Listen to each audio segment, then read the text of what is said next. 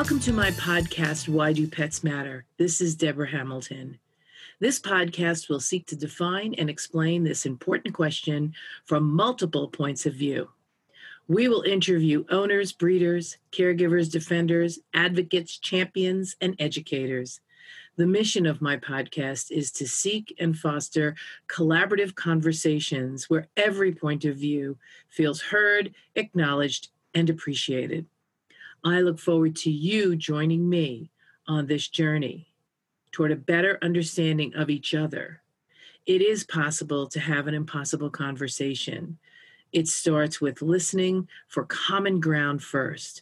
I am so glad you're here listening in with me. Now let's see what my next guest has to say. Hi, Deborah Hamilton, Why Do Pets Matter, the podcast. Thank you so much for coming again. And today I have the real honor to be interviewing my good friend, Jerry Cohen of Boston Dog Lawyers. He has been in this field for a number of years. I'm going to let him tell you, because the last time I talked about how many years, somebody said, I'm not that old, so I don't want to insult anyone anymore. I'm just going to let him tell you how long he's been doing this. But I know that Jeremy and I have been friends for at least the last 6 to 8 years because we connected on the platform of Why Do Pets Matter. He's a lawyer who helps people with issues over animals.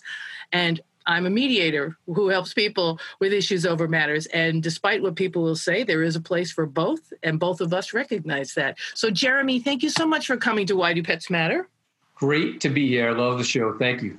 Oh, I'm so glad you're here. So we always start out, Jeremy, with the first question is, why do pets matter to you?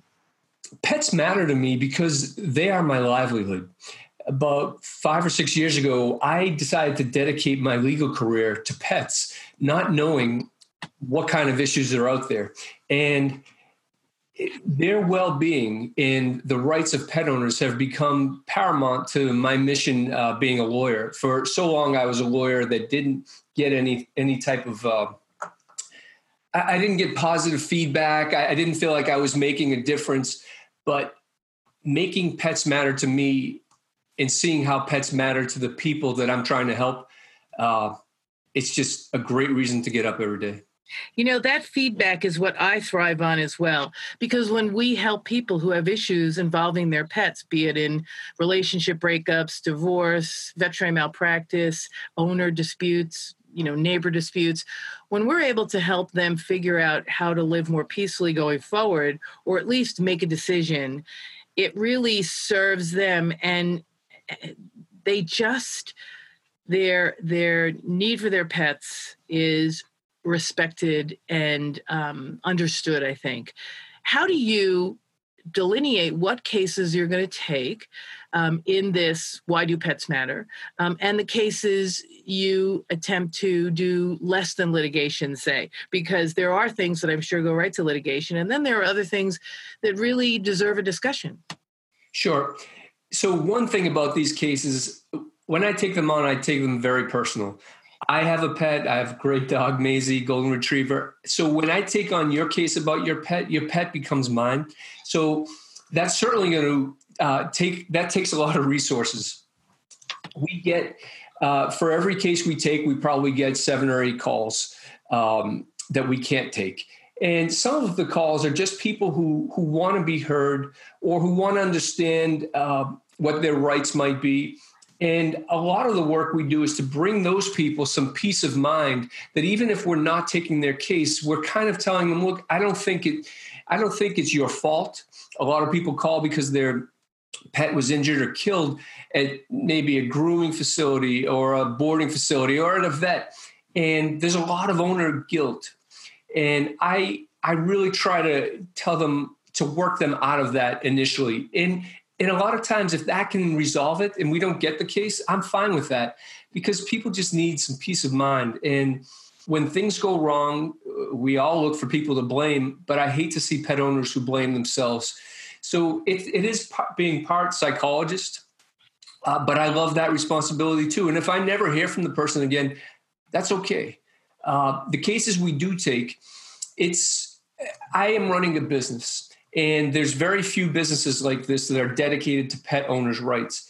And I tell people who are unhappy with the fees or who are looking for me to do it pro bono, I want this business to exist long after I stop existing. And I want there to be one in every state for people. It doesn't have to be at Boston Dog Lawyers, but I want to encourage young lawyers and students to get into the practice. So I have to run it like a business. And sometimes that means letting people down. And it's a daily battle for me and my staff. We review every intake that comes in to decide, is this a case we want to take? And I certainly will not take a case if I don't think there's at least a 50% chance of a path to success. I don't want to waste anybody's time. I don't want to give false hopes.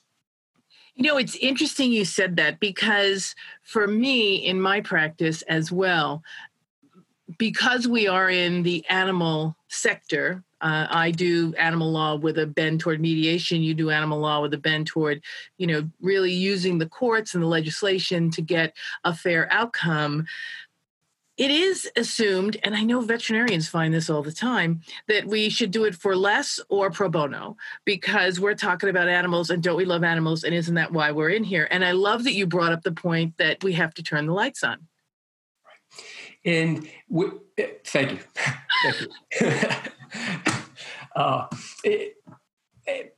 People are starting to understand that more.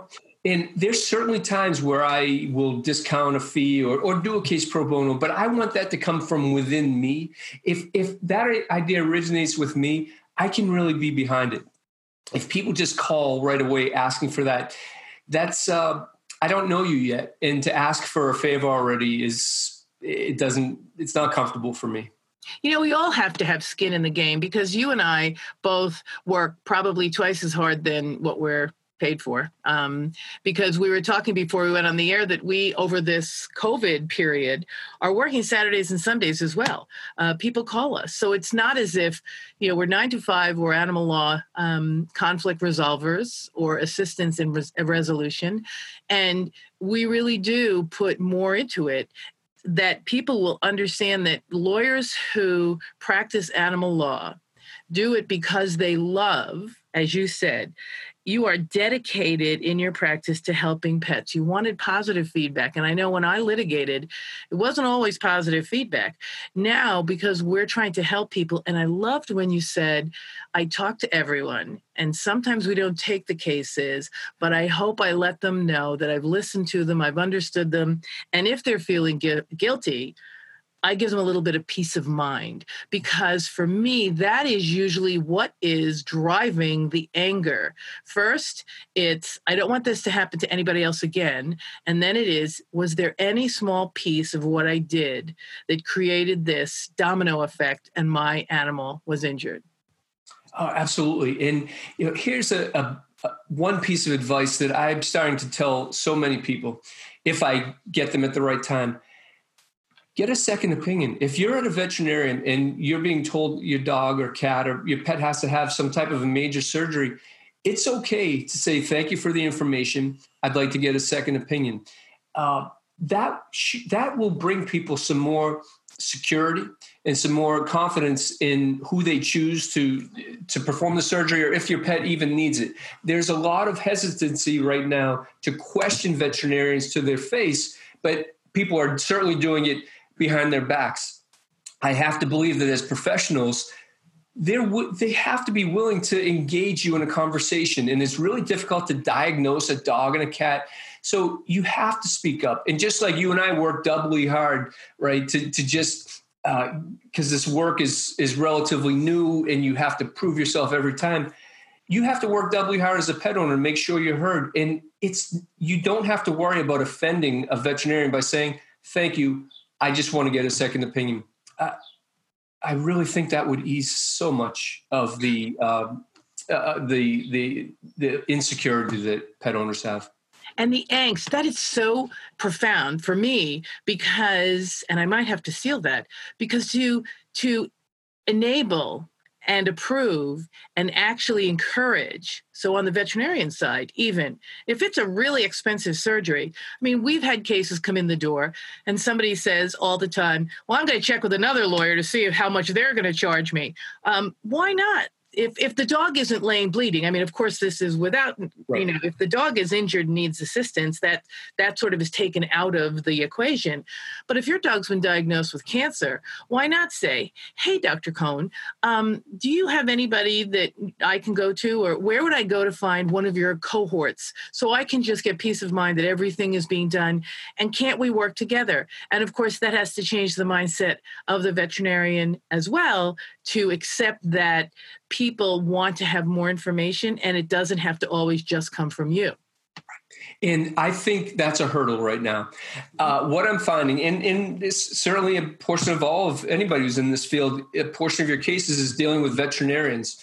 And I wish that they'd be more open to alternative routes of dealing with their clients and their patients and their pet owner clients, because we all know, and from listening to your show with Thomas Nickel, we know there's one insurance company, Zurich, that's behind all of this. And I do now know that they instruct their vets, as soon as you have a dispute, stop talking to the person.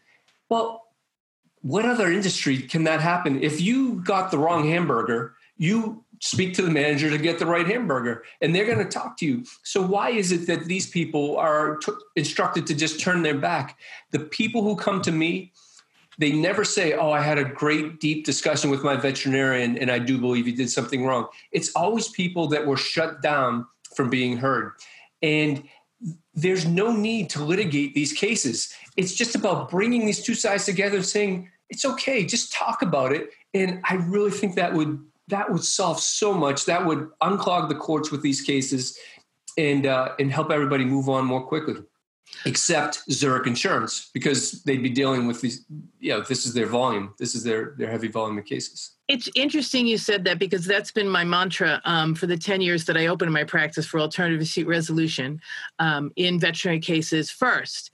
And I know you've got a great letter that you send out now that sort of encourages them to come to the table, have a discussion, and at least let them know what's going on. And some respond positively and others respond negatively. And for me, what I want to do is I want the veterinarian, and I want AVMA, like the Royal Vet College does, pay for the mediation up front so they can do safely what you want them to do, which is talk to each other and have somebody in there who holds a neutral space. Because you and I both know, when I'm talking about my dog to Dr. Cohen, I am not necessarily my best self. I know I look like I'm my best self and I might sound beautifully right now, but when I'm talking about my dog, I am not my best self.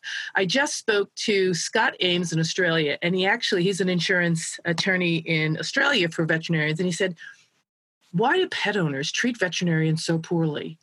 And I said, this is a chicken or the egg question. And I know you just said that, because if the veterinarians were allowed, and actually, in my opinion, required, to take the time to listen to how they spoke to their client, the information they gave their client, whether or not that information was right or wrong, whether or not they could change, just think how they would learn and how many fewer cases of misunderstanding might come from it. Sure. You see, your program is much more advanced than I have right now. And the point is, if I see 20 cases, and usually if it warrants, I'll get the records reviewed by some independent veterinarians. But out of 20 calls, maybe one to three are actually malpractice cases, and that's high. Typically, they aren't at all. It's more about, I don't like the way I was treated or talked to or spoken to. You shouldn't have to call a lawyer for that. You just And you're absolutely right, because it is simply, I loved when you said they just don't talk to them. And one of the insurance company leads the way, but most insurance providers for veterinarians, and even really for kennels and for groomers, immediately say, wait till you're sued. And when I talk to those defense attorneys, which I'm sure you've talked to a number of them, they say, well, there's nothing to talk about until they put their money where their mouth is. And of course, then they've lost that window of, I haven't paid $5,000 to hire Jeremy Cohen to represent me. Right. I know. And so it's all about strategy, but sometimes, we have so many calls coming in. There's so much need that if I can direct somebody, and I love when I can tell people, you don't have to pay me. You can do this on your own. So go try it on your own first. Right. And you can tell them you spoke with an attorney, but that I've told you, you can handle this on your own. And I love that too, because any type of a closed case creates an opening for another new case. And it's a shame the way it's devolved, but I don't think we're that far away from recovering it either to make it better. I think that it's actually coming around. And what do you think? I'd love to know. This new push by AVMA to really respond to the well-being of veterinarians. And I know, because we've talked about this, that a lot of the veterinarian stress and possible suicide comes from the social media issues that arise when they're not allowed to talk to clients, or they choose not to talk to clients because there's nothing there. And then the clients go on social media and trash them. It's so maddening. I had a call last week with this legal coordinator for this giant company that's buying up veterinary clinics. And I sent one of my, just give us information letter. We're not suing you. And she said, I think you're very reasonable, but I don't trust you. I said, why? I said, I'm telling you the truth. I don't want money from you right now. I want to understand what went wrong. And I think that would really help my client to understand. Just tell me what went wrong. She said that basically that's not how we do it. And I was asking information about premiums and stuff because I said, I don't want you to have to report it to your insurance company right now. Because as lawyers, that's activity. You may never pay out. You may never done something wrong, but you don't want activity in your policy. And she said, you're asking too many questions. And she said, it's a new company that's buying these up. And I just happen to have multiple cases with the ones that they're buying up. And she said that essentially we got in this to make life better for veterinarians. And here we are trying to smooth the process over for veterinarians and give them a better quality of life. And then we have to deal with someone like you who is now trying to hold them accountable for things. That's preposterous. And I said to her, I'm trying to make life better too for people, but when they make mistakes, you have to call them on it. So just because you're trying to be nice and do the right thing, that doesn't shield you from taking responsibility and accountability. And it's answers like that make me want to work 168 hours a week, because that's just not right. It's not right. And, I hear those answers all the time because what I find in my practice, the veterinarians want to talk to their clients. Every single time the veterinarians want to talk to their clients, they understand what mediation is because I'm really good at explaining it. They know that they're protected because we signed a confidentiality agreement. And if something went wrong, wouldn't they like to keep it in-house rather than have it spread over the front page of the Journal American? And when we make an agreement, that usually is not done. And so I have to tell them, which because you're an attorney and I'm an attorney, ethically, we have to tell them you have to call your insurance company and get permission to do this, because even though you're paying for it, which is not cheap for the veterinarian to do, to pay me to help them and their client resolve a conflict. It would be cheap if I was the AVMA mediator and then I was neutral trying to help everybody solve it. But alas, as an independent mediator, I'm not cheap. The malpractice say, well, we won't cover you if it goes south. You're on your own. And then right there, that makes them not want to have that conversation that would have nipped it in the bud. And exactly. And so they can't solve their own problems when they're small. So they become bigger. And you talked about social media, and what I spoke to this woman about from the vet world. And in all my letters to the veterinarians, I say this: my client, in order to have me work for them, has had to sign an agreement that they will refrain from being on social media and talking about this case or about you. I'm not in the business to take anybody down. I just want people to take accountability if they make mistakes. And I said to this woman in kind of an overconfident way, but I should be celebrated, not mistrusted, because I'm trying to bring this fight that these people have, this dispute, from the playgrounds of Twitter and Facebook, where anything goes, to a better forum where there are rules and there's etiquette and ethics. And they need to understand. One day they'll get that, because the model has to be flipped on its head. Because what's going to happen is, I hang up from a call like that, and I said to my wife, you know what? Why didn't I just sue every single case? People like that, they don't get it. And this is somebody who's on the front lines. And let's just sue everybody, sue every vet. Who cares I don't want to make their life miserable, and I don't want to waste anybody's time. So I'm not going to give in to that, but you have to compromise. You have to bend. And this industry is going to keep bending until we break through. They can't have it always. We don't want to pay out more than the value of the dog or the costs of medical care. And we also don't want to talk about the case with you. You can't have all of that and think that as pet owners, we're just going to sit around and say, all right, they're really powerful and we aren't. That's not how it has to be. And I loved when you said accountability, because I think that is the piece that's lost in translation. So veterinary medicine, as all of my listeners know, is the highest profession with suicide. And they're actually, and I know you agree with me in this, Jeremy, caught in the middle, because it's not in the insurance company's best interest to go forward without some sort of litigation, because then they have something to work with. And it's not in the client's best interest not to hire an attorney if they are ignored in the beginning. So here we are with the veterinarian left in the middle, not being able to go and solve it with his client unless he goes against his malpractice insurance advice, then possibly losing his malpractice insurance. And then subject to all this, what you discussed beautifully, this rhetoric, this social media fallout, this angst that he has to live with, or she has to live with, without any ability to solve it on their own. They're set up to be in the position they're in, psychologically and mentally right now, because some people have said, well, isn't it just because they get sad when pets die? No. We all lose in our professions. We all lose cases, and doctors and nurses, we all suffer losses, and some of them involve death. So I have to believe that's not the leading factor for why they just get so, they get to the point where they want to check out. I don't think that's the leading factor.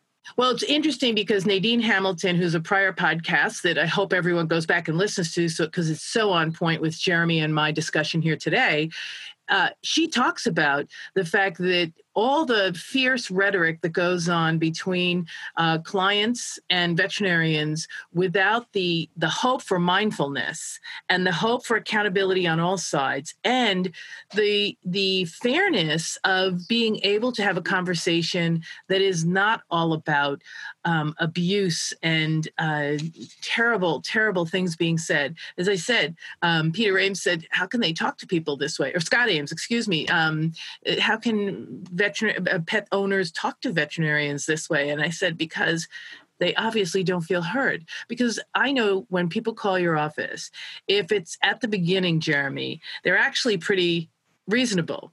But once they get rejected, I know in my practice, they are in orbit by then. And in your practice, I'm sure they are as well. Lots of tears. There sometimes we'll get 3 or 4 in a day where it's just, I got to go take my dog for a walk. These are some sad stories, but you can relate to them because we're pet owners too. I'm a pet owner before I'm a pet attorney. And so you just always put yourself in that position. If this was me, what would I do? Yeah. What would be my next step? And unfortunately, I think people take the right next step, but they're not met. Absolutely. And what we do as attorneys in this venue is we're human, and we help you try to reach a resolution that keeps everyone's humanity, if we're allowed. I mean, sometimes we're not allowed. So I'd love to have you back, because I'd love to talk about so many different issues. One of them really being how insurance companies have this setup where owners actually go to state bars, and the insurance companies will defend at the state bar, but where the state bars don't necessarily allow the pet owner to be part of the solution, which creates huge pushback by pet owners when they hear the penalty that the veterinarians get, that they don't feel is really commiserate with the death of their pet. It leads to a lot of frustration. Yeah, when the authority is not listening to you. Or when the authority listens and finds everything was wrong, but then says, but we're just going to put you on probation without some sort of plan where at least the pet owner is part of that probation. I know in my mediations, I make sure the pet owners are always part of the solution, because then they can have input and feel as if they really are part of the solution. Because these cases really are not about money. It really is. When pet owners say it, I really believe it. You'd like to get reimbursed for something that didn't go right. But more importantly, there's a sense that we all owe each other this duty to protect the next pet owner who comes in down the same path. So we're going to get together again. This has been Jeremy Cohn of Boston Dog Lawyers. Fabulous, fabulous friend, fabulous attorney. He's got loads of people to help as well as him. I've referred many people to him. I'm so grateful you're here. And please, we've got to get back here and talk about the state boards, because that's a whole nother can of worms. So thank you. Thanks so much for having me, Deborah.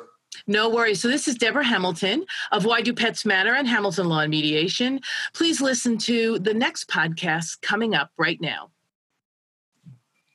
And one more thing, the 3 things I'm taking away from this wonderful podcast with Jeremy Cohn, the Boston dog lawyer, is that his livelihood is wrapped up in helping people with conflicts over animals. And he really wants to help owners not feel guilty by having them have the strength to ask for a second opinion. I mean, that is so natural to us in human medicine, but why wouldn't we ask for that for our pets? So I'm so glad you brought that up, Jeremy. And then finally, the mindfulness and accountability for people to be mindful of what they're saying, veterinarians and clients, or pet service providers, and taking accountability. I think those are some of the 3 things that Jeremy talked about here, and he's going to come back and we're going to talk about state boards. I have to tell you, that will be a whole can of worms, so don't miss it. Again, Deborah Hamilton, Why Do Pets Matter, the podcast, and join us next time for our next wonderful podcast. Take care. You've been listening to the podcast, Why Do Pets Matter? This is Deborah Hamilton. Do you have a great idea or guest or topic that you'd like me to cover? Write me at hamiltonlawandmediation.com or email me at whydopetsmatterpodcast@gmail.com. Until next week, our pets do matter. Thank you for being here with me.